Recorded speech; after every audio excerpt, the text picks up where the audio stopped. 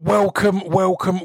This is the Distraction Pieces podcast. My name is Scroobius Pip, and this is episode 306, and it's the first guest of 2020. Thank you for tuning in, guys, and thanks for all the love for the Films of the Year podcast that came out on Monday. Always a big reaction to that. If you've listened already, one of the Films of the Year is Uncut Gems, which is it's directed by the Safdie brothers, who are next week's guest, and I wanted to mention it now because it's out on limited cinemas from January 10th. So I wanted to give that a shout now ahead of the podcast. In the podcast, obviously, I'll let you know it's on Netflix in time to come. But as you will have heard if you heard that end of the year one, or Films of the Year, sorry, you will have heard it's one of two films along with Waves. In fact, The Lighthouse as well, that I really recommend seeing in the cinema, and Monos actually, 4. There's only 4 I said you have to see in the cinema, really. But yeah, Uncut Gems is one that the sound of the film, really, the cinema is the only place to do it justice. So anyway, enough of that. This week's guest is Carl Pilkington. How exciting is that? I didn't mention this for ages because I was lining it up and I wanted it to be the first proper guest of the year, because Carl is one of the reasons I podcast, I guess. The Ricky Gervais podcast with Stephen Merchant and Carl Pilkington was the first podcast I became obsessed with, along with then Adam Buxton and Joe Cornish. If this is your first time tuning in to the Distraction Pieces podcast, may I recommend go and enjoying the Stephen Merchant episode or the Adam Buxton episode or the Joe Cornish episode, or Simon Pegg, Nick Frost, had some wonderful guests over the years. But yeah, I was very excited to have this chat, and I know that Carl wasn't doing loads and loads of podcasts. I believe he did the Two Shot podcast, which is one of my favourites with Craig Parkinson. He's amazing, so keep an eye out for that, or check the podcast out in general. But yeah, I know he wasn't doing tons of podcasts, and I know he's not a fan of doing tons of press, so I felt really honoured that he'd requested to come on Distraction Pieces. So I won't ramble on too much. As ever, speechdevelopmentrecords.com is where you can buy my music. I've just added my debut album from years ago. I've added it on vinyl for the first time into the web store, but also loads of merch, winter merch, my Edinburgh Fringe show DVD, all that kind of thing. And patreon.com/ScroobiusPip is where you can pledge $1 a month to support the podcast and have previews of who's coming. So everyone on Patreon knew that I'd recorded with Carl before Christmas. So yeah, that's all I need to tell you. Actually, that isn't all I need to tell you. I mentioned that next week's guest, the Safdie brothers film Uncut Gems, is out on January 10th. But, I mean, what we're here to talk about, Carl Pilkington's new series, or the new series of his show, Sick of It, starts on Friday 10th of Jan at 10 p.m. on Sky One. And there's 6 episodes, I think. And yeah, the ones I've seen have been absolutely fantastic. We talk about that. We talk about podcasts. We talk about everything. But yeah, I almost started the podcast without getting the essential plug of Sick of It. Starts on Sky One at 10 p.m. on Friday, the 10th of Jan. Set your series link now or tune in live. Anyway, this is episode 306 of the Distraction Pieces podcast with Carl Pilkington.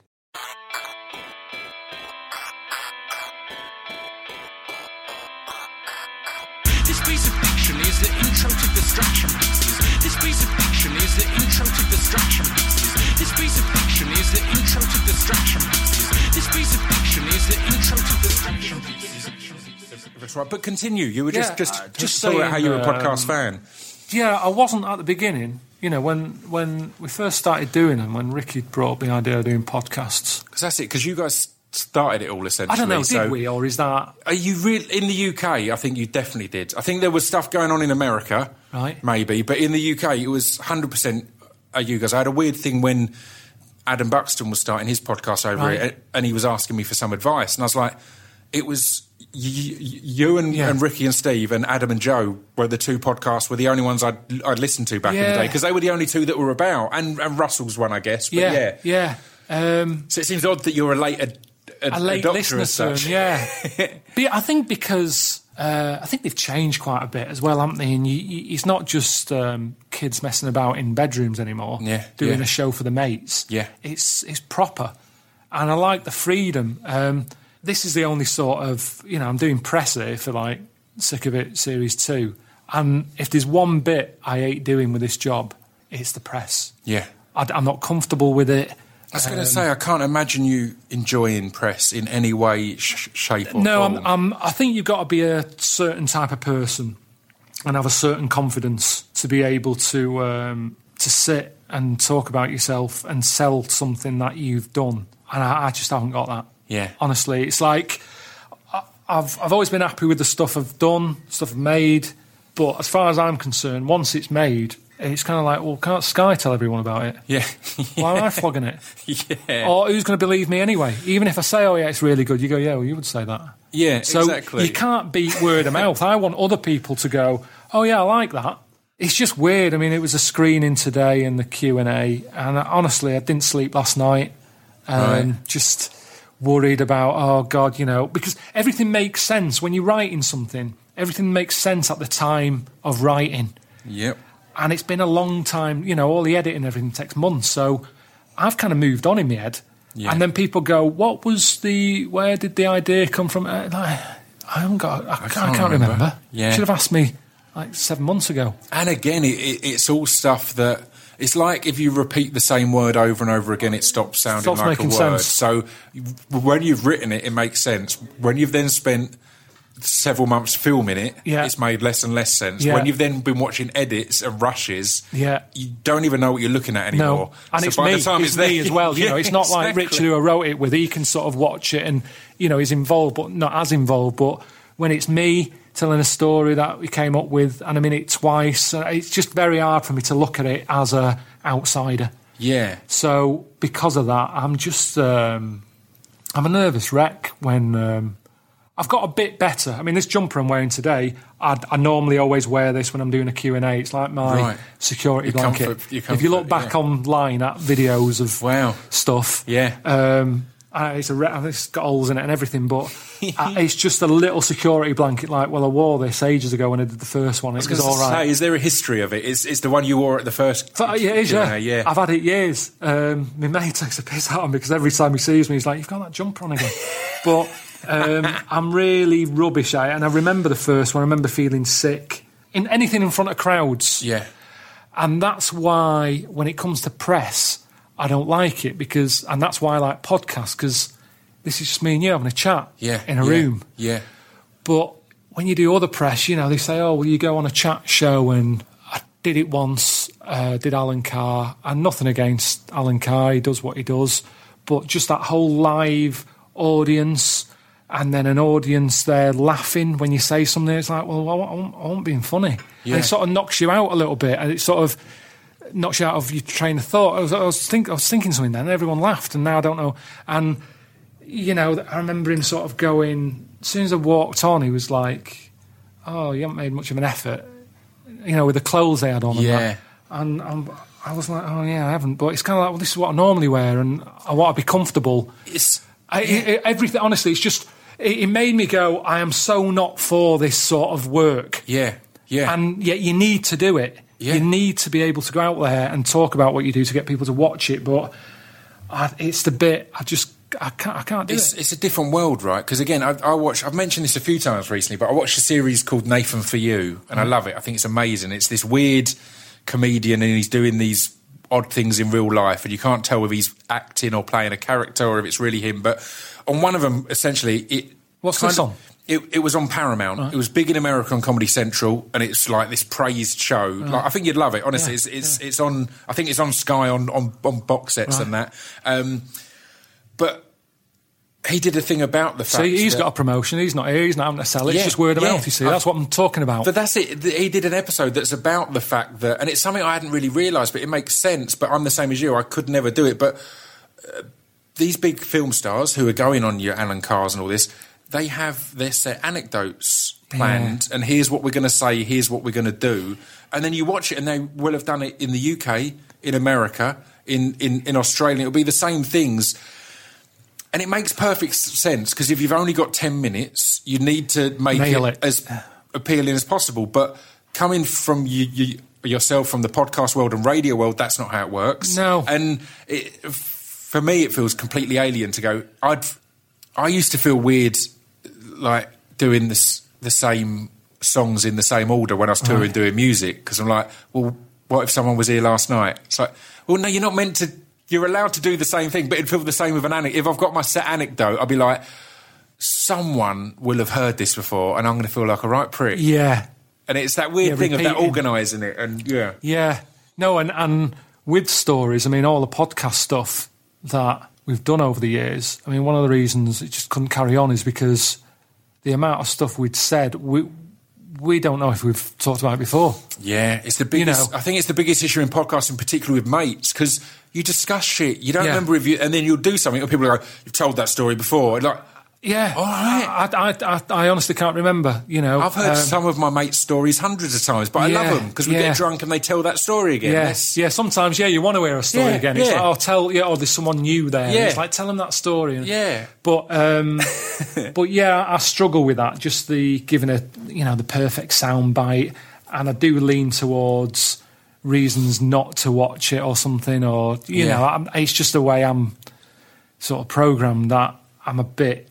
It's a confidence thing. It's just if I say it's not very good, then they can't moan at me and say it's not very good, is it? Because then I can go, well, I told you that. Yeah, that's how it works. I've kind of always been like that. Yeah. It's preparing yourself for the failure. Essentially. Which can become self-fulfilling prophecy. Yeah, but I'm ready for it to fail. It's probably going to fail then, mate. but it's only the thing of if it does, you have protected yourself a little bit. Mm-hmm. So I'm not going to change. I don't think I don't even want to get rid of that. I think it's healthy. Yeah. To not be confident, because it sets you up. It's and it's a bit like in Sick of It with the inner self. It's just there in it, going, people aren't going to like this. It's not going to, and that's what makes you work harder. Yeah. It makes you work. Nothing's ever good enough, so you never just write one script and go, that'll do. You read it and you go, oh, that's not. How can I make that better? Yeah. How can I change it? Or change it? Still not very good. The voice in your head. Go on. What's that bit about? How's that even made it on the page? That's rubbish. Change that. And that's what it's like. Right up until the filming of the scene, I'm constantly on to Richard, sending emails at 3 a.m, 4 a.m, going, listen, that scene tomorrow, what, change it? And he's like, Jesus, leave it alone, Carl. Leave it. It's fine. It's like, no, honestly. And then he's kind of going, but what does that mean? If you change that, does that have a knock-on effect to another scene? Isn't that... But that's also what's good about it. I quite like that sort of on the edge of your seat stuff. I suppose that's as close to doing the travel stuff. Yeah. Because that was just film stuff and see what happens.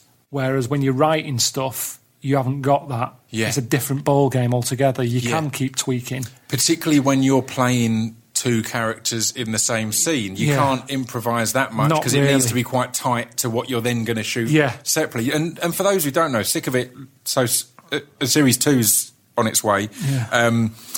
And it's a series where you're playing a guy called Carl, and he's got another version of him who no one else can see, who's just kind of talking. And I think it's a perfect setup, because I think there's a few reasons. I think it's a really even cleverer than it may look set up. And one part is what you were known for was essentially the second character. Yeah. The one that is saying, no, this is shit, that's nonsense, and kind of being irrational, because that's what you were pushed to and played up to on the podcasts. Yeah. But the thing I love about it is it means that you can tackle some big subjects in a way that a lot of sitcoms wouldn't feel comfortable, because you've got one character there that you're already establishing is slightly irrational. So there's things from midlife crisis to body issues. The one I think is now the most is the caring for, or being a carer for a family member. Because the imaginary Carl can say, God, this is a nightmare. Oh, she's doing my head in. Yeah. And the real Carl can go, look, it's a relative. Let's relax a bit and be nice. But it means, because those things are real as well. Got and it's the best of both worlds. Yeah, it's so hard to discuss a lot of that stuff, because there's so many sensitive issues that people are scared to talk about. God, yeah. But if you can have someone go, you know what, I love my nan or mum or whoever I'm caring for, but also there's points it ruins my week that I've had to wipe her ass, or that I've had to do this or do that. Yeah, I'm glad you've picked up on it, because a lot of people, especially, because I've done stuff with Ricky and Steve, people always sort of class me as some sort of comedian or something, and I'm not. I'm far from it. I'm not. In just being associated with them, they make jokes. Ricky's got his big laugh, so they go, oh, they're all funny, and I'm not. I'm just me. Do you know what I mean? And now and again, all right, I might say something funny, but so does everyone. But it don't mean you're funny. And it was always the big thing I was worried about when I was done with the travelling. I couldn't do it anymore, and Sky were like, I thought about writing something, and I was worried that it was going to be like, but they're going to want something where it's all about laughs. Yeah. And I'm not drawn towards that on the telly. I don't really watch that many comedies. I like stuff about life, struggles. Kes is my favourite film of all time. There's, it's not that in a comedy. Yeah. So there's funny bits in it with the PE scene. But I like the. I mean, did you watch the thing recently about it with Greg Davis? No. He did like a documentary going back, and he saw the real Billy Casper.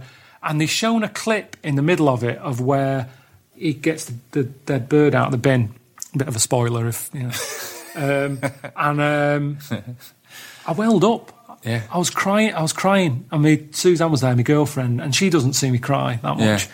And so she was laughing because she doesn't. She cries at happiness. Like on Strictly when someone's going, oh, and that dance was for me gran, and she's here tonight. Oh, shut up. And the crowd's going, oh, she's welling up at that. Whereas I'm like, oh, playing that card, playing the card to get the vote. If you want to get me, pull a dead bird out exactly, of it. Yeah, but honestly, with that Kes, even though I haven't watched the whole film there, and it was just that clip, it took me right back to the film. And I, honest to God, big lump in my throat. And to me, getting that sort of reaction is loads better than a laugh. Yeah. I know you've got to have a laugh, but for me, I just think that's more important, to tap into the stresses of the world, the thing that get you down. And it's weird because some people who enjoyed like the travel stuff watched Sick of It 1, and they were a bit like, oh, it's not that funny, is it? And it's like, no, it isn't. It isn't. You're absolutely right, it isn't. And a lot of Idiot Abroad and that, if you took out some of the activities and just had my talking head, it's not that funny. Yeah. It's me going on with issues and what I see of things and what I think. And it was just those images of me dancing with the tribe that made a lot of people go, oh, look, he's dancing with the tribe, look. Oh, look at him, look, you can see his bollocks there, look. And that was, for some people, that's funny. Yeah. That, for me, was there as a bit of colour and showing a tribe in some jungle. So some people, it was easier to understand, whereas I think Sick of It is the same. It's the same. It's the things that are in my head. They came out of my head. The things I struggle with in life. But it's got a narrative this time instead of just, oh, he's dancing. Yeah. Oh, he's eating a squashed toad. Yeah. All it's the same because that's all I've got. Yeah. I am me. That is all I've got to work with. I'm not a proper actor. I am what I am, and that's what we make programmes out of. So it is me, but just different. But for some people, it's too much. Well, it's what I like about it is it doesn't. It's going to sound like an odd thing to say, but I don't think it plays for comedy or for drama. No. It just plays for reality, which is odd when it's a show where there's an imaginary version of you. That was and all the toughest thing. It just plays life, and then there's going to be humour in there. There's going to be drama in there. Yeah. Any scene, if you added a backing track of Gervais's laugh, it's funny. There you go. It's the comedy bit. Yeah, but you've removed that and gone, well, you decide if you find it funny or not, if you find it dramatic or not. And I think I like that about it because I think it's so. I think we are at a time with TV where it doesn't have to be. Is this for the comedy department or the drama department? Is this where does this slot? It's like, well, just watch it, and you'd like most of the best stuff these days will have hugely dramatic moments and then laugh out loud moments. There's a real mixture in it. Well, it works as well because your emotions are all over the shop. And that is how life is. And that's what I try to do with it. Starting off with a little idea for an episode, just a little small scene, and that plants, it's a little seed, and then that grows, and how that has a knock-on effect in an episode. So it might seem like, oh, this is just a scene for an observation about something in life, but it shows how in life it's like that. It's the butterfly effects or something people talk about. A butterfly flaps its wings and it causes an earthquake somewhere or whatever. It's a bit like that. That's the bit I enjoyed most about writing the episodes, is that thing of where does it start, and then how is that linked to the theme of that episode? Yeah, and you do have to watch it and take in everything that's happening to understand it. If you're one of them people who just want something to look up now and again whilst you're pissing about with Twitter, going through Instagram, I think you're going to be a bit lost. Yeah, you do have to follow it. It's not you've been framed. How mad that it's a weird thing now to spend months and months working on something and then have the audacity to ask for people's attention. I know. It's like, what? How dare you ask for my actual attention? It's like, yeah, if you could pop your phone down and watch this thing we've worked on, you'll get more out of it. More telly than ever, and yet more distractions. Yeah.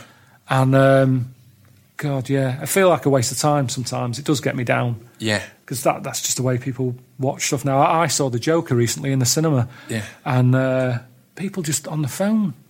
People on their phone in the cinema, I'd struggle not to have a word or kick off, because it's like, what are you doing? What are you doing? It's not cheap. It's not cheap going to the cinema. So I've genuinely got a mate that I've not spoken to in 3 or 4 years, because I did a post saying that if you get your phone out in the cinema, you're scum. And they messaged me separately to say, sometimes... And I was like, no, if you do that, you're scum. And I wouldn't back down, so we just stopped being friends. Genuinely, we just went, well, that's that then. So what was his reason for thinking it was... Well, they were saying... It was actually a girl, but she was saying, well, what if, I'm worried about... I've recently had a kid. What if I'm worried about my daughter at home? And my point was... Don't go to the cinema then. Yeah. Go somewhere else and do something that you can have. And again, that's not having a go at anyone, but watch a film at home or go out for a meal or do any of these other things. You want to enjoy that aren't going to ruin someone else's fun. Because again, if I'm in the cinema and there's a light, that is a distraction. And it does ruin it. But they were saying all these different scenarios. They were saying, and my answer always was, you shouldn't be going to the cinema then. No. And again, you can't trust your babysitter or whatever to do the job. And I completely understand that fear and panic, but still, it's like, well, do something else, because it's clear until you're comfortable. Yeah, and then go and catch a film, mate. Yeah, but I'm with you. It's killer. But speaking of film, of cinemas and whatnot, then how have you found watching the show with an audience? Because you've done that today. Because it's the weird thing, the way you came to the public eye was you sharing, as you said, a lot of your thoughts that you don't particularly think are funny, and Gervais and Merchant cracking up at them. Yeah, they make it funny. You probably said those things without anyone laughing, perfectly normal. Them laughing made it some of the best comedy podcasting ever. Yeah. So is there a similar thing with the show where you've made it and then there's people laughing at points that you're like, as when you're on Alan Carr, you're like, why are you laughing? There was but it's a good thing. In this situation, it's a positive, right? People are going to do what they're going to do, and it is positive for people to laugh. But then I'm sat there worrying, going, are they getting the other messages in this, or are they just waiting for that next bit that might make them laugh? Yeah. That's my worry. Yeah. And then, there's also the thing of, oh, God, they've just laughed over a bit that's quite important for the sort of storyline. Do you know, one of the lines that was important? Right, so missed a detail because they're laughing. And I'm thinking, is it going to make sense now? Because they're just like... Everybody said they liked it. Can we rewind it? Yeah, honestly. Honestly, you missed a bit there, guys. Yeah, it's really important. Don't laugh this time.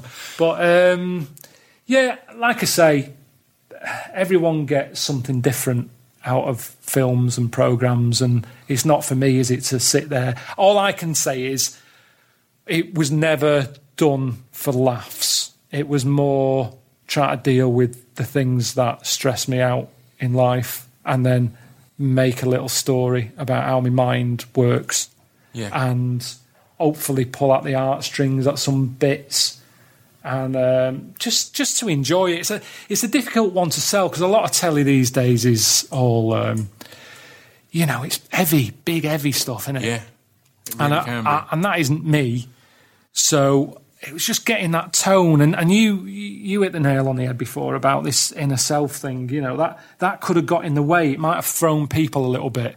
Like, oh, is it like Bewitched? Yeah, Do you know what I mean? It's like, oh, it's a little bit quirky, it's a little bit odd that he's got this voice in his head. But I think once people watched it and understood it, they knew, I think they could relate to it. I had messages from people saying they get it, you know, they get what I'm trying to do, and life is that struggle between knowing what the right thing is to do and try to please other people, but at the same time try to please yourself, and, you know, getting that balance right in life. Yeah. Do you enjoy having an artistic outlet for the things that annoy you? Because I think that's something that Ricky's done in his writing for years. Afterlife's a prime example of it. There's certain scenes in that I'm like, that's not the character angry, that's Ricky angry about something, and he's written, you know what I mean? He's gone, I need to have a rant about this. I think that could have been a tweet. I can't imagine. I can't imagine doing anything any other way. Really, I couldn't write about wizards. Yeah. Because I've never thought about them, and I don't know how a wizard thinks and what problems a wizard has. Whereas I write about stuff I've worried about and gets to me. So definitely, there's definitely a case of like emptying my head and having a chance to get rid of some niggles, but not in that sort of, oh, here's an observation, let's put that in it, and that doesn't lead to anything. Yeah. It's making it go somewhere. It's making it go somewhere. It's not an episode like Grumpy Old Men, where it's just like, oh, don't you hate, you know, all that people do. Yeah. It's something people can relate to, and then, right, what does that mean? Where does that go? Where can it go? Like I said to you, I love that bit.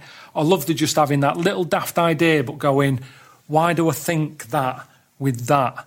In series 1, there was the episode about, you know, screaming kid and babies and all that. And I haven't had kids, and I don't want kids. But I sort of flipped that on its head. And I kind of thought, do I not want kids because the kind of opportunity to have kids has kind of gone now? So is that me convincing myself that I don't want them? Yeah. Because it's gone. Now, I don't, at this moment in time, whilst I'm sat here with you, I'm not thinking that. Like, I don't think that's why it is.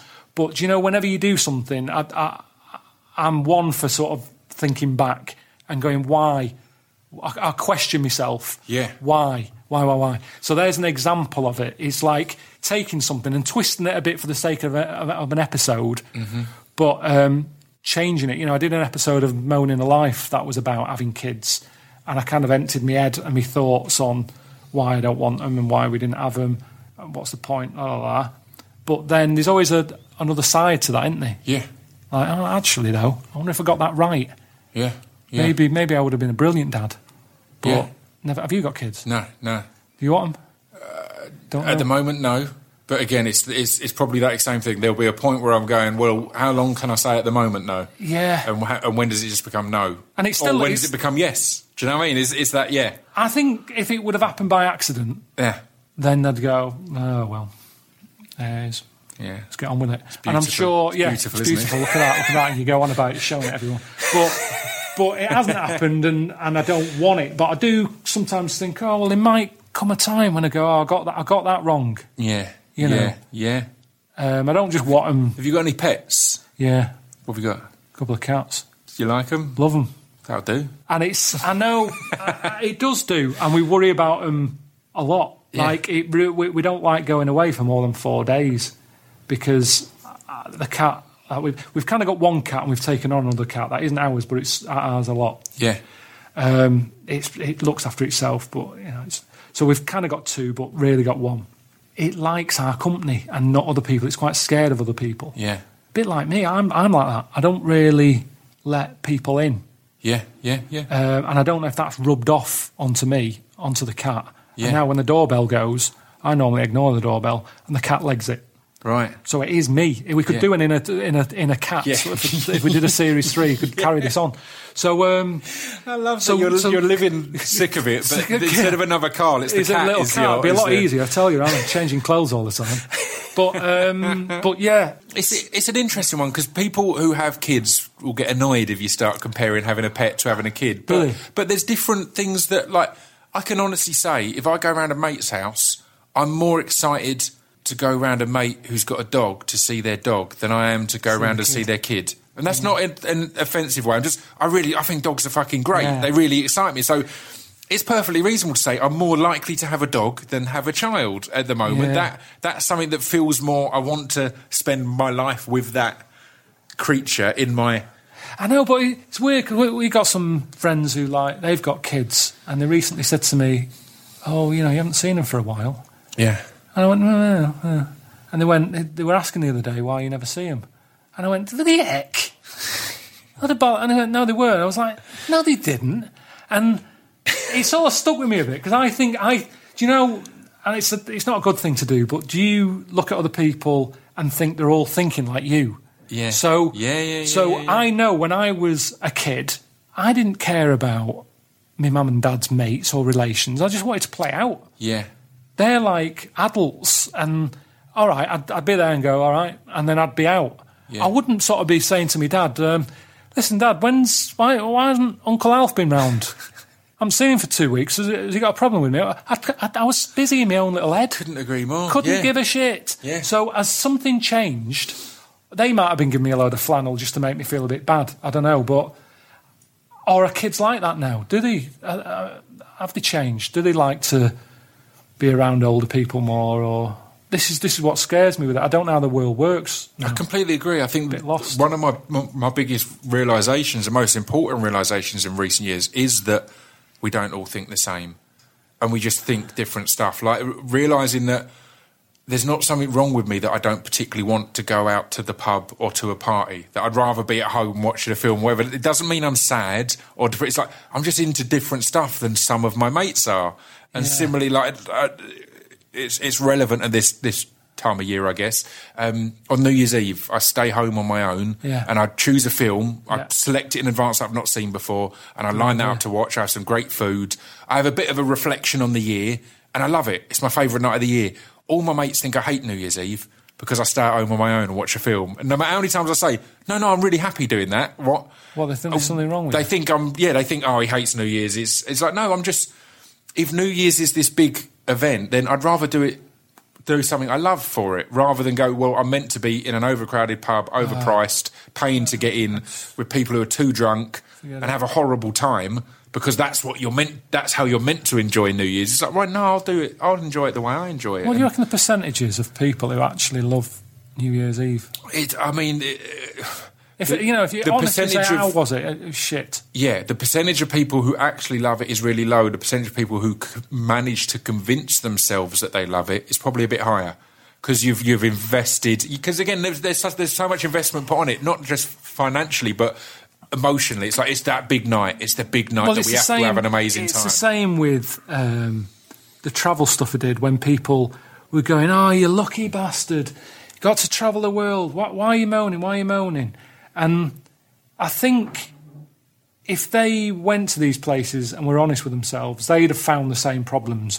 But I think because most people, when they go away, it's a holiday, and they've worked hard to save the money for the holiday, and they get 2 weeks off a year or whatever, they've got to convince themselves that holiday was good. Yeah. Because otherwise, if it wasn't, what's the point? They've been working hard to make the money for the holiday. So the worst thing that can happen is that they leave that holiday going, that was a waste of time. What a shit that was. I spent a year building up to this, and now it's over. And it's crap. Let's look to next year. Yeah. So I think there's a lot of convincing themselves. I think that's what goes on in life. You just constantly sort of going, yeah, that was good, wasn't it? Did you enjoy it? Yeah, I liked it. Did you like it?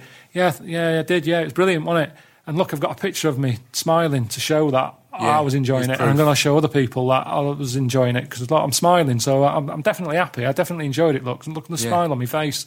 You know what I mean? And you'll start to remember it that way as well. Yeah, well, we loved it there. That's in one of the episodes. Yeah. That's touched upon on one of the episodes about, that what you put out there, photographs, how you're told to smile for a photograph. And if you don't, people sort of go, oh, let's take it again, you're not smiling. It's like, well, I've got no reason to. I'm having all right time, but I don't have to show everyone with a smile that I'm happy. Again, it's another thing that has confused a few of my close mates for years, is I'm not a big smiler in photos. No. It's like if there's something's happened, I'll smile, but otherwise I'm not going to be looking angry. It's just your normal stance. Here's what I was then. Yeah. Rather than a smile now. Give me a reason to smile, and I might. Well, But like they other say than that, on a passport photo, they just say neutral face, don't they? Yeah. You don't sit there grinning like a gawp. Yeah, exactly. You know, it's just like just look into the camera, and that is you. That's your normal face. But no, I struggle with all of that. A lot of people, I can't be dealing with him. He's miserable. He's always moaning. And, I think there's a lot more of me out there. I'm not odd. I'm not on my own, and I think that's why some people like it as well, because they do relate. Yeah. I think that's all we're looking for, isn't it? People who you can relate to Completely. in life. On that kind of holiday front, I think part of enjoying a holiday is having a job or a boss to be on holiday from, and I think you lose that sometimes when you go into the creative world. I was going to say that. So, do you miss your XFM days? Because I was at XFM a few years after you, and I had a radio show there, and I thoroughly enjoyed it. I was still then happy to go on to other things, so it's not like I'm pining for those days. But how was that? Because you were just there producing originally. I read somewhere that friend of the podcast, Gail Porter, you made her go home crying on her first day. But other than that, do you know what? I don't really remember what was going on I've just there. read it online. I didn't have a chance to talk to Gail about it. I don't think I made her get upset. No. It was just, I think it was, she had a room full of, like, people in the studio. Do you know, like, all the people? Yeah. And they were all saying, like, it's great. After every link, they're all, like, really positive. And because I'm not like that, you know, they were like, it's good, isn't it? It's good, it's good. And you know, when you just sort of go, look, yeah, it's fine, but let's just not get carried away. You know, this is just a radio show, and it was all right. Now it's special. Yeah. You did and your I think I links. got sick of that. It was like that over and over again for a couple of hours. And it was like, you got through it, you know, well done type thing. And who knows what was going on in her life. Yeah. It's funny, when you're younger, you don't think about what people are going through, do you? No. You just see them as you see them. Or you're the lead. I say this all the time, but you're the lead in the film, and you don't realise that they're the lead in the film. That's a good way of doing it. And they all are. Everyone is the lead Everyone's in the film. got the But it's really little hard to get shit your head going around on. that. And it's natural. It troubled me for a while, because I'm like, well, this is really arrogant and selfish. But it's not. It's natural. Everyone is the lead. But then So you at don't that realise. time, that must have been, I don't know, 15, 16, 17 years ago or something. Yeah. So who knows what was going on. But, my time at XFM. You see, I And was it's happy a because job. I pre-recorded all of my Oh, did shows. you? So I was working with a guy, Dan Rideau, Chris Bourne and Neil Fern, and it was just, there wasn't anyone being all, let's make it all hype and positive, because it wasn't live, I guess. There's not that... Yeah, But you it's haven't got everyone that up. extra It's like, adrenaline. no, here's my podcast. Yeah. Or here's my radio Radio show. It's show. like a podcast, essentially, but yeah. But yeah, how was your... Because you started in the background, and then because of Ricky and that, you were pulled back forwards. in. I mean, I'd done radio on my own before years ago, and then they dragged me back into it. And I was worried about it because I'd been sacked from it before, and I was concerned that, oh, here we go again, same thing's going to happen again, going to lose my job, not going ruin to it pay for the bills. everyone. Yeah. So I was worried about it, and it started off, talking once or twice a show, and then the next week, it was like a bit more. Did I enjoy it? You see, I saw it was a bit of extra money. It wasn't that much money, but it was something extra. My girlfriend was working Saturdays anyway, so it was something to get up for. I didn't have much else going on. So it was just, it was all right. Do you know, like, a lot of people love that radio show. Yeah. But when you're involved in something, to you, it's just a thing. We're just doing it. It's work. We're just doing it. Yeah. We turned up, killed a couple of hours. Sometimes they really pissed me off. I mean, there was one show when I left early because I just couldn't. They were annoying me too much, and I went to Hastings. I just got on a train, and the train to Hastings was there. It was like, let's go. Was there anything that you had to do in Hastings, or was that No, just... it was literally just, I want to get away from here. I want to get away out of London. It's doing me head in. And Ricky annoyed. I can't even remember what he did. I think he... See, it shows what Ricky's like as a person. Do you know, like how he's interested in the human mind and how we work. And I think he just pushed the wrong button on me. Yeah. It's also interesting that it was something that annoyed you enough to get on the train to Hastings, but still you having to rack your brain for which thing it was he did, I think which time it was. It was him. It was him. I think this isn't the occasion that time. I know this was another one that he questioned my ability to do my job. Right.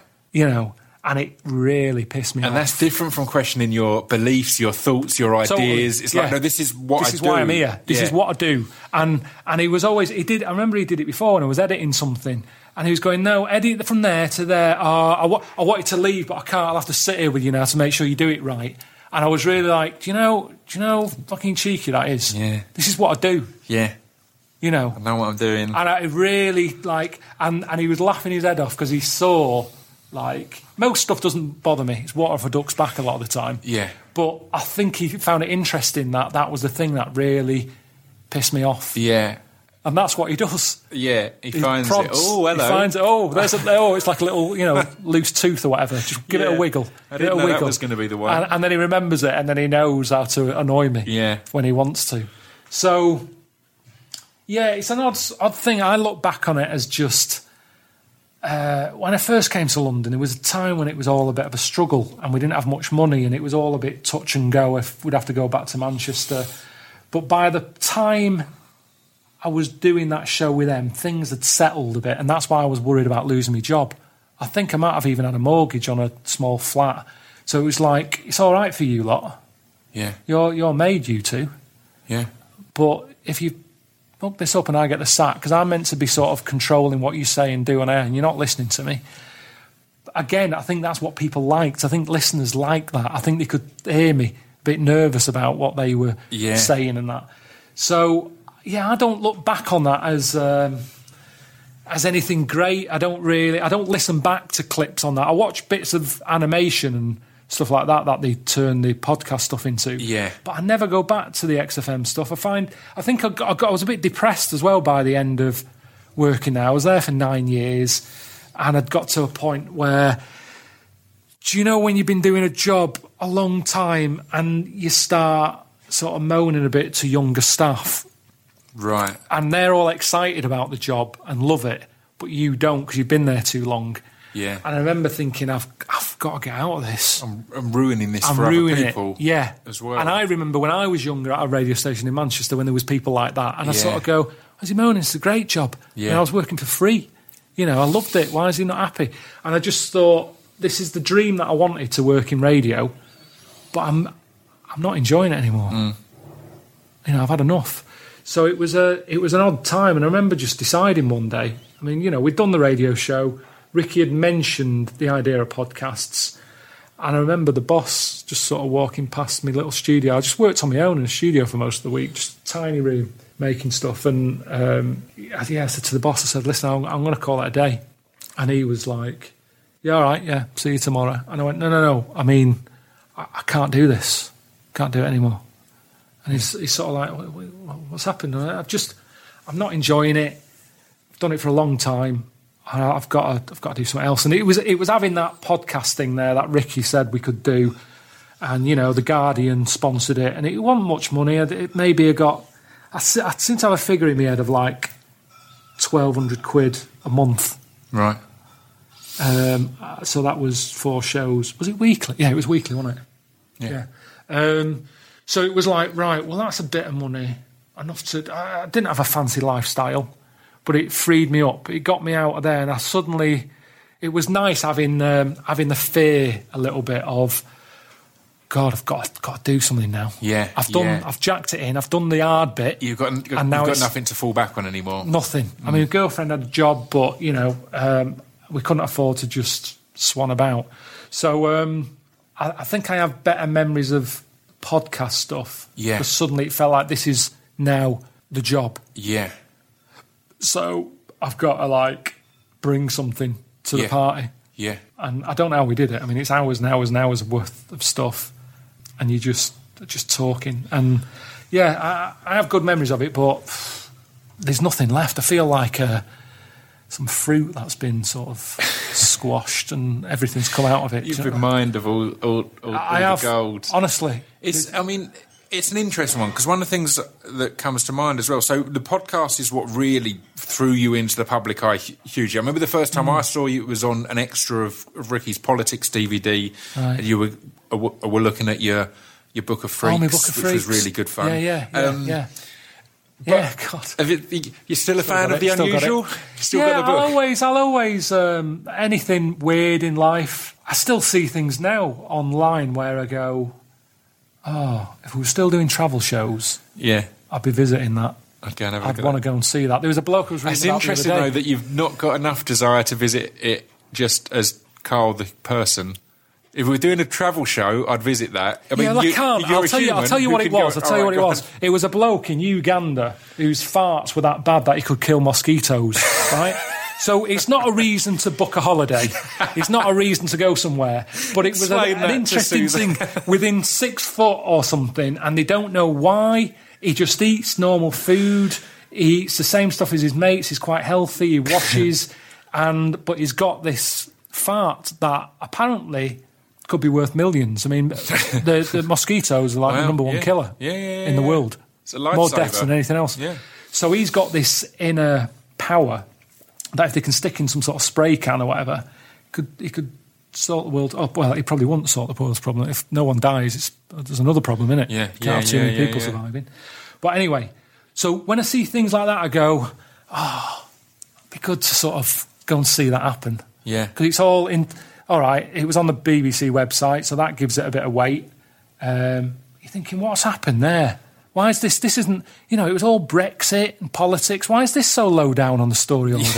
Why isn't this on news at 10? Yeah. And finally, so I'd still do love that because it's what makes getting up in the morning worthwhile for me. Those sort of things. It's the fun stuff. The fun stuff, because I've just, as I've got older, I don't know. I worry about how long I'm going to be here. It's like, God, the news is depressing. Everything seems broke. Look at that. I was on cue. Police sirens. Yeah. You know what I mean? Whereas when you're a kid, you don't. It was ice cream men. That's what you heard. Yeah. Everything seems depressing. The world's knackered. We're polluting it. Why can't we go back to the days of monkey news rather than Brexit news? Seriously, it is. I genuinely feel you. And Steve did all this with me with the travelling to broaden my mind. And a bit of me, I wish I was sort of the what is it? What's that saying? What's the saying when you don't know anything, you're happier? Ignorance is bliss. Ignorance is bliss. Yeah. There's something in it. I know you can't sort of just pretend nothing's bad is going on in the world. I know. But maybe leave that to the people who can do something about it. It's the problem with social media at times, that we're just exposed to too much stuff. Like, we're not meant to know everything horrible that's going on in the world. It makes it seem like, I genuinely think stuff hasn't... Obviously, there's ups and downs of how things are going, but I think on the whole, things probably haven't got worse in the last 20 years than they were 40 years ago or whatever. But we're aware of every bad thing that happens, whereas previously we wouldn't be. If someone died in some small town in America, I wouldn't know about it in England, and now I do, and it's fucking horrible. Why have we wanted this? No idea. But it does, honestly, it really... I sort of feel it, and one of the episodes, and this is kind of like about finding out that I'm fit and healthy, and I'm going to live for like another 40 years, and it's just like, do I want that? Yeah. It's genuinely, when you said you worry sometimes about how long you're going to live, I genuinely thought, in which direction are you worrying? No, well, that's too little or too much, because I mean. have exactly the same. It's like, I'm knackered now. Yes. Another 38 years or 40 or whatever it's going to be. Yeah, and life that seems like a big arse. I mean, look, I didn't want to come on this and moan. I wanted to be happy. But I think everyone's feeling the same thing. I think everyone has it, where you get up and you're like, oh, God, I'm still here. Yeah. I'm going to get through this. What are my aims? Am I ever going to get there?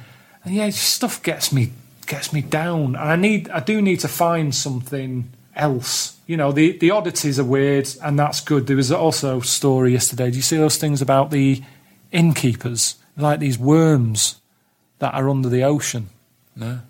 They look like knobs. Right. Are these the ones who've washed up in California? In California, just in San Francisco. And they're always under the sand, but for whatever reason, a storm happened, and it's churned up the sand under the sea. So on this beach, there's like loads of knobs everywhere. And it's just stuff like that you go, God, I've been on the planet years, I didn't even know they existed. So that sort of learning stuff, of weird stuff, and thinking, what's the purpose of them there? What are these innkeepers? What are they here for? And stuff like that is good. But there's not enough of it. I need loads of that every day. Yeah. And people send stuff on Facebook. People are quite good at going, have you seen this? Have you seen this bloke with 2 heads? And sometimes it's like, yeah, I have, I know about him. Because I'm hunting that stuff out and I can tell them about it. No, I have. It's like, yeah, I know about him. He's the one who, it's a story about, he's got 1 head, 2 faces. Right. And it's a story that one of them's sort of evil. The back of his head is like an evil down one, and it keeps the other bloke awake at night. Oh, wow. Terrifying. That's horrific.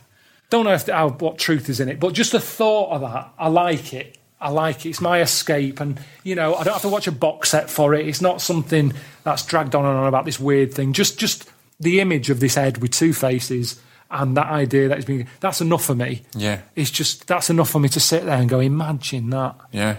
Not be able to get away. Because I don't even think you could put plugs in your ears, because they're his ears as well. You haven't got separate ears. Do you know what I mean? So he'd probably pull them out. It's just like, oh, God. And in a way, that's the battle I'm going on about with Sick of It. It's that thing of the voice in your head. You cannot shut it up. Yeah. If it's down about something, you can't just switch it off. It's there continuously judging you all the time, questioning everything you do.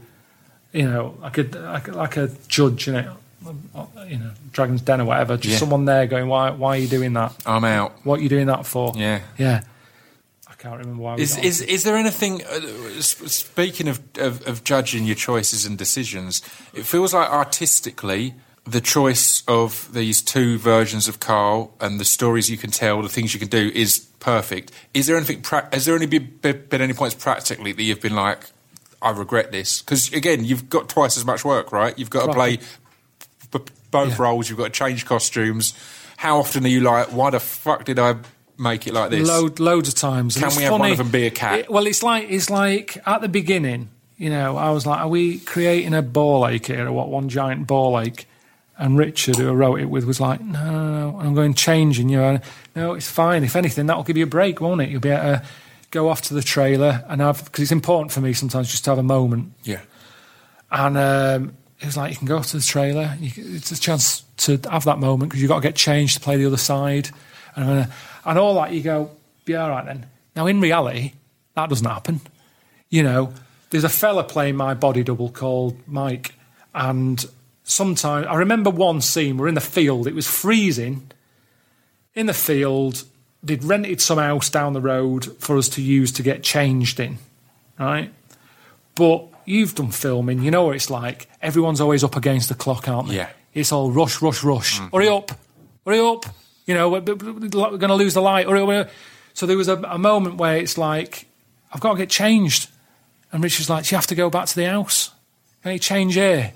So he's like, well, the clothes are there, aren't they?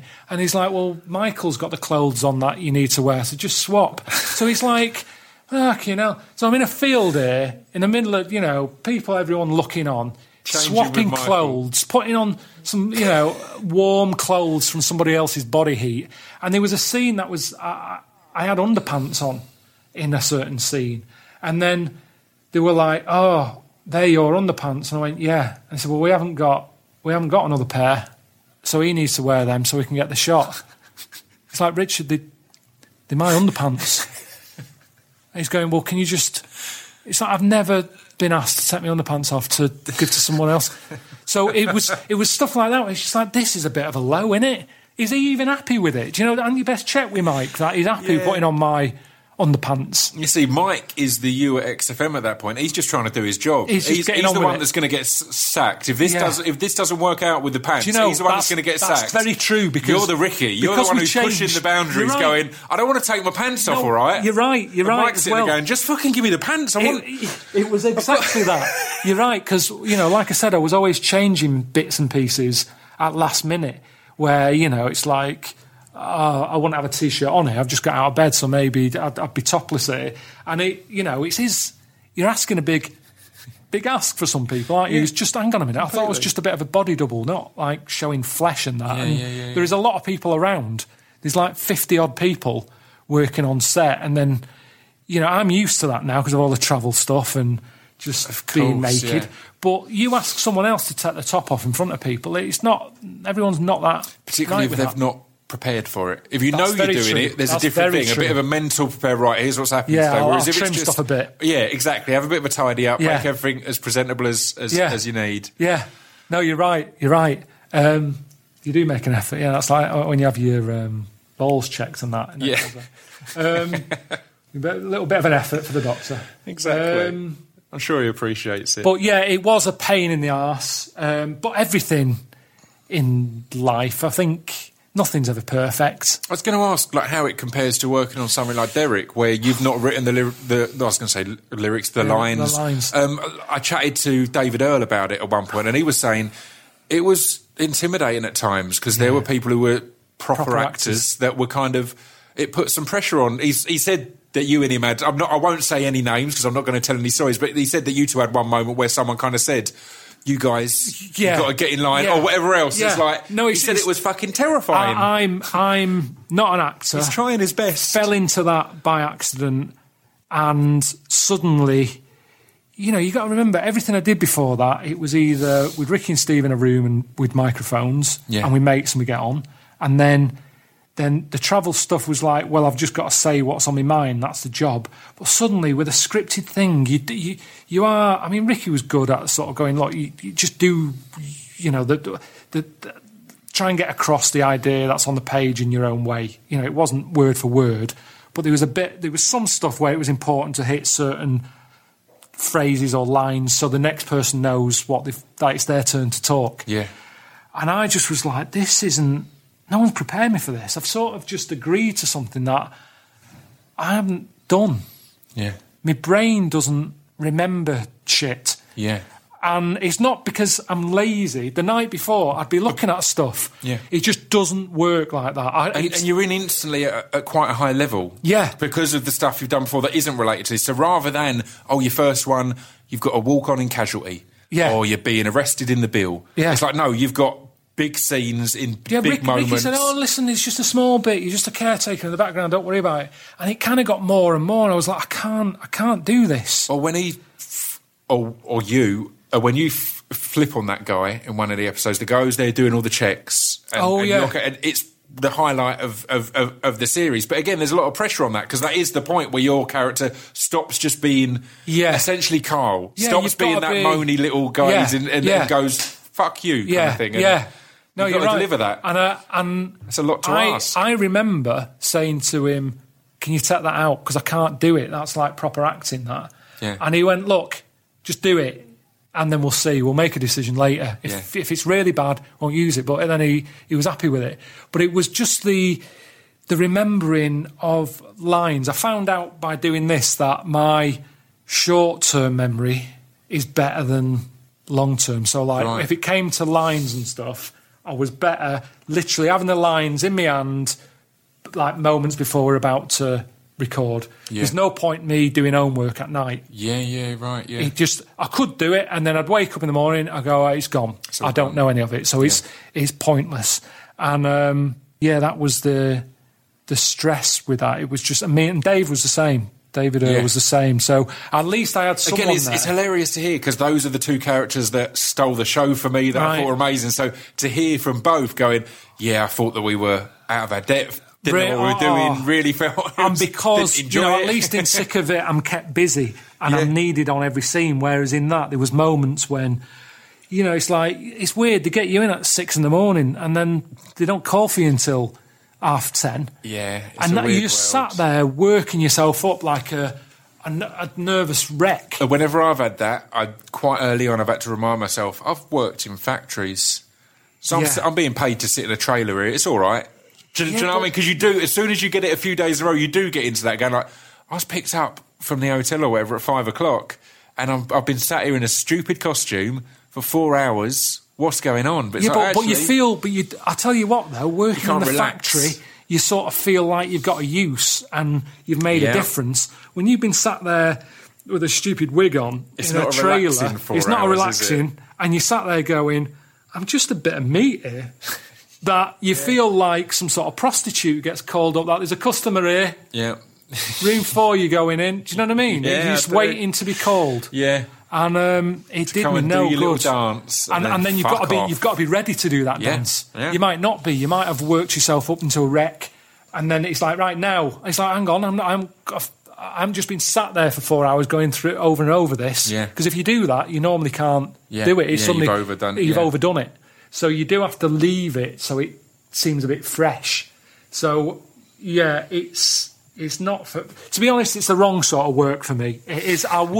My head would be a lot happier if it wasn't about money. My head would be happier probably doing something a bit repetitive in terms of like something in a factory Yeah. where that's what you do, and then when you clock off, you see. I say all this, but I know that that's what I did do, and I remember going, I can't do this. All you wanted was something else. I wanted something else, but is that life for you? You always want something Yeah. else, so you're never happy. I guess it is. Well, I mean, to wrap things up, because you did you were thrust into it almost By accident. unwillingly, yeah, kind of by accident. How have you found it? Because it's something that I've found. Like I do a drunk cast as well. Right. I recorded one last night. It's me and two mates who I've just known all my life, and we get drunk for 5 hours and we put it out over Christmas. And because we're mates, we're really horrible to each other, And it's we fun. bully each other, and it's fun and it's a laugh. But every now and then, someone online will jump in because they've listened to the podcast, they've heard it, they're our mates, and they'll jump in and insult me or one of them, and I won't find it as funny. No. And I wondered how you found that, because you came into prominence with, as I said, you're doing them every week, so Yeah. there's so much. It's just work, it's just getting through, but it's you and Steve and Ricky all having a laugh, but bullying each other as well. Yeah, So then all of a sudden, as you said, you walk on Alan Carr, and he's like, "You haven't made an effort," and it's Yeah. be like, "What? We've not. What's Yeah, going I've on?" only just met you. Yeah. So have you had that to deal with that? People having that familiarity to have a dig and be horrible, and you're like, Fuck I mean, off, mate. it's sometimes they're not being horrible, it's just being over familiar. And Yeah. I've said before, it's kind of what I imagine having dementia would be like, because people just come up and say stuff to you as if they know you. Yeah. And I always have that moment when I go, do I know them? Because they're being that familiar, do I actually know them? And I have to sort of go through my head and go, I don't know, it's just a bloke who sort of has listened to stuff over and over again and knows me. And It's a one-way relationship. it is, and I struggle making like new mates because of it in a way. Because I always feel like I'm the one on the back foot. They know a lot about me. Yeah, and I know nothing yeah. about them. Yeah. And it's really weird, because there's a bit of me when I go to say something, and then I think, oh, they'll think like, or they might go, oh, I've heard this, mate. Yeah, podcast season 3, episode 4. Yeah. And I go, well, it was just that. Sorry about that. Just reminded me I'll of try that. and think of something new here for you. Yeah, some new material in life. But like you said, it's not. It's just that's how chat is, isn't it? Yeah. You're all sharing stories. Yeah. That's life. Yeah. Sharing stories. And there's only so many things that happen. And then the other problem is, some stories that happen in my life, they might work on a podcast, but when you're telling someone normal, they look at me like I'm a loon. So like when I'm telling you about the farty man or whatever, a lot of people would go, you know, there's a general election, though. Do you know what I mean? Why are you reading that? Or there's just things that are very me. But if I'm saying that stuff without the laughter track of Ricky Yeah. picking holes out of it, The human laughter you track. see people sort of edging away. Yeah. I had a build around. I was telling him about See, I'm even nervous about telling you about it, because it isn't really a story. It was just a thing. But we've had this spider for a bit, Right. just near the front door, house spider. Yeah. And every morning when I've come down, it's there and it's web, quite big.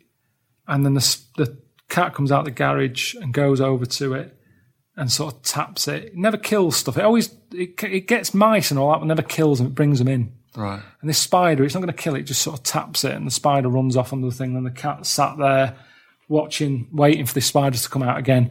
And that's kind of it. That's what goes on. That's the cat's life. That's its morning thing. The spider, it's like, oh, here's the cat again. I'm gonna run over. And then the other day, the spider wasn't there. It was somewhere else, and it was walking really slowly. And I was like, it's not well. Not well, this spider. And builder come round, sort of finished something. He came in. I was going, can you just hang on a minute? He's going, there's spider. there's a spider here just now. It's normally over there. It's happy. And I could see him looking at me like, what the fuck are you doing? But I love insects and that. So I was going, oh, here it is. And it was walking really slowly. And I was going, just watch where you're walking, will you, mate? And I managed to sort of scoop it up. And do you know spiders, normally when you scoop them up, they leg it. Yeah, they This was walking really slow. And I was going, it's not well. So I put it in a plant pot, an empty plant pot. And then I went back later and it was dead. It just, do you know, they get like rigor mortis. And the builder was like, have you put it in? I said, it's dead. And I think he could see that I was a bit kind of like, shit. You know, I like that. And it's sad, like the next day the cat was sat there waiting for it again. Yeah. And it's stuff like that. A lot of people, I can see your eyes drifting now, Pip. You're thinking, why is he telling me this? the door open. No, I like it. But no, it's just that things like that get me down. And you could say that my life must be pretty good to be worrying about house spiders just like dying. But it sort of just sums up life for me, that. Yeah. It's like there it was one day, next day it isn't. Yeah. I'm missing it, the cat's missing it, but the builder couldn't give a shit about it. And the fact is that you got involved and tried to help. And it's I always do you know what I mean? That's the thing that makes it sad. It's not just you woke up and it was gone. It was like you woke up, there's something wrong here. It was like it was using its last breath pop it to in, whatever, maybe this will to help, go, and it didn't. like, I've made it through the night. I just want to say thanks for letting me be in your house. It was that sort of thing. Yeah. But, it's stories like that I'm sort of regretting telling you. But on a podcast with Ricky and Steve, they would have, like, ripped that apart. Yeah. And it's funny how that, to some people, will go, have you heard the spider story? Yeah. Have you heard him? Yeah. And when Ricky said, without that, they go, fuck me. Has he lost it or what? So it's kind of, that's what I'm saying about, we're sick of it, the tone of it, that he's trying to say something and I'm trying to say something, but sometimes people didn't know I was trying to say something. Yeah. They were just going, oh, this will be good. Let's see Ricky, rip his arse out for this one, whatever. Yeah. Is that a saying? I've heard someone say that. Yeah, it is. That all came from you saying people being overfamiliar and knowing you when they don't know me and how I struggle meeting new people because that builder's like, why do you care about, how do you know he's walking slow? How do you know what speed he normally walks at? And I felt a bit kind of embarrassed, but then I was like, no, that's me. That's what I find interesting in life. And so I don't know. I don't know if anyone's learnt anything new about me here today, Pip. I don't know. They have.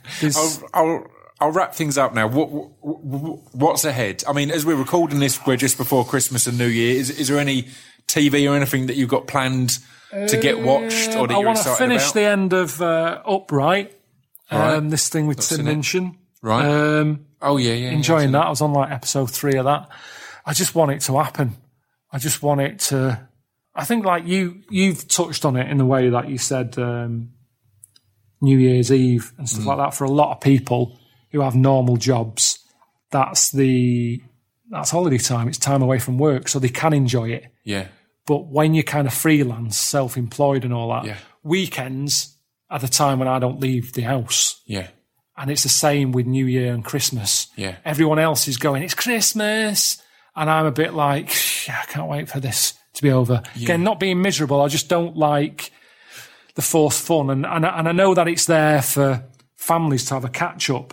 And if I don't go and see my mum and dad, they're like, well, it's Christmas. And it's like, yeah, but I come and see you all the time. Yeah. This is for people who don't have time for it. Yeah. You know, but they're still kind of like, yeah, but it's Christmas. And it's like, yes, I know it is. Yeah. But I saw you last week and I'll be seeing you again next week. Christmas is just, I mean, it's December 25th. What's so special about December 25th? What is that when he was born or what? Or is someone just. Exactly. And again, it's a religion in a world that is no longer religious. Well, a religious holiday for people who, by and large, aren't celebrating it for any religious reasons. No, it's just a stress. And my brother doesn't celebrate Christmas at all. No, he doesn't, because he sees it as a religious holiday. He's not religious. How's he feeling now? Then we're a couple of weeks away from Christmas. Is it what? He's a postman at the moment, so he's feeling tired because he's having to. Again, it's not that he hates Christmas. It's just he doesn't celebrate it because it's not his religion. It's the same with the way I explained it to my mum. Is he acts on Christmas the way that she acts on Ramadan. Oh. If she bumps into someone who's in that belief, then she'll be congratulating them and saying happy Ramadan and all these other things. But if not, she'll be getting on with her life. And that's his outlook on Christmas. It's not that he's against it. My mum isn't against Islam. Yeah, It's just she doesn't celebrate it. So that's his outlook. But it's constant. My parents, like my dad always used to have us round for a Christmas breakfast. And then when my brother stopped doing Christmas one year, and my dad listens to this, he'll be fine. At one point around that time, he was like, "Do you want to come round for breakfast tomorrow?" It's like, don't pretend it's just it's a Christmas breakfast. No one invites someone round for breakfast. That's not a thing, or not in Essex anyway. So they kind of they originally they'd start to try and sneak Christmas celebrations under my brother's radar, not realising that. But they he'll could turn up for the Christmas dinner. Yeah, he'll be there. It's Put all a hat on, fine. got a little cracker hat on. He'd probably rather not, but he'll go for it. Yeah, if he's pushed, he'll go for it. So he's not against any of it. It's just he's got other plans. Like this year, he's planning on going out and doing a bit of a field recording because there's a thing he's looking into a lot at the moment that's about field recordings with no human made sound, and he figured when better to do that than Christmas morning Because everyone's in. Everyone will be in. He can go and find somewhere kids out on nice the that no bike. one will be about. Yeah. And just do some recordings. So he's excited about For that. himself. He's doing that for himself. Yeah, it's to a listen project, to. or a friend of his is working on something. It's a weird little project he's doing. But he's excited about that on Christmas. But again, that's confusing. But again, the fun thing there is that's going to take a priority for him. If my mum says dinner's at 1, he'll be like, "Oh, I'm recording until 2." And she'll be proper confused by that. She'll be like, "What do you mean you're recording till 2?" He's like, "Oh, I found a nice tree to go and sit up to get a nice..." That's good, though. I like it's good it. That I is, like that kind of thing. he's found his thing that he wants to do and he's happy and he's just getting on with it. Yeah, and not forced falling to do into what everyone has told them is here's the way you enjoy this. Yeah, that's what I don't like in life, the force thing, you will, like you just said then, you will enjoy this. Yeah. It's Christmas Day, smile, Yeah. on cue. And it's one it's more difficult to opt out of than the others, isn't it? Yeah. You can get away with not having an Easter egg. Everyone you can get loves away the with not having a Christmas, yeah. pancake, but the avoiding old Christmas is just got to take part. But on that note, have a good Christmas. Yeah, thank you very much. It's been a pleasure. Thanks for having me on.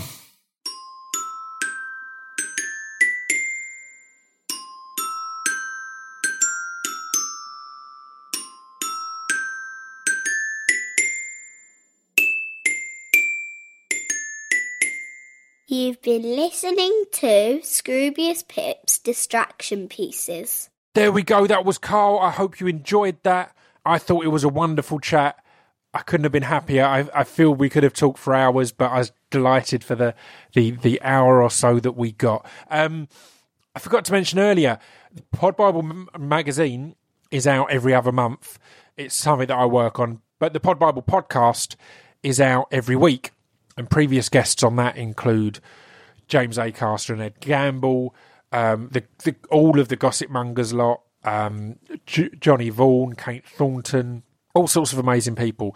But we had our end of the year polls, and Distraction Pieces came third in the interview section. So thank you to everyone that voted on that. Adam Buxton rightfully won it with Richard Herring at number 2. But go and have a look. podbiblemag.com is where you can read the magazines and that kind of thing. The Pod Bible podcast is on all podcast platforms. And check us out on social media. We're regularly posting podcast recommendations, interviews, chats, all sorts of... Basically, if you're into podcasts, then you should be following Pod Bible on Twitter, Instagram, and Facebook. I'll be back next week, as I mentioned, with the Safdie brothers. Well, I don't think we give any spoilers, but if you can get out this weekend to see Uncut Gems, as said, if you listen to my Films of the Year podcast last week, it's or on Monday, sorry, it's amazing. It comfortably made it into the Films of the Year, and I really urge. As I said, I do a top 16, and there was only 4 that I said you're really missing something if you don't see it in the cinema, and that was Uncut Gems, Monos, Waves, and The Lighthouse. I guess I spoke of The Irishman, A Marriage Story in the cinema because of focus, and on streaming services you can get unfocused or distracted. But yeah, that's still only half of them. That, as you know, I think all films are better in the cinema. But there was 4, and then maybe those other 2, so 6 of the 16 that I felt you're really not getting the full experience if you don't watch it in the cinema. As I said, I think with all films it's improved by being in the cinema, but these were that. So yeah, catch Uncut Gems is what I'm trying to tell you. It's great. And tune in Friday at 10 p.m. to watch Carl Pilkington's new series of Sick of It. I think, as we discussed in this, I think there's probably a few people who maybe gave it a look and felt it wasn't for them. But as we discussed, it's not meant to be The Office or Extras or one of these. It's a completely different tone and vibe, and it's really good. I really appreciate it, and I think it's a unique and powerful show. Anyway, I'll be back next week with the Safdie brothers. Until then, feel free to go and check out the Drunk Cast if you missed it, the Films of the Year 2019 episode of the podcast. There's loads of good stuff. Enjoy yourselves. See you later. Ta-ta.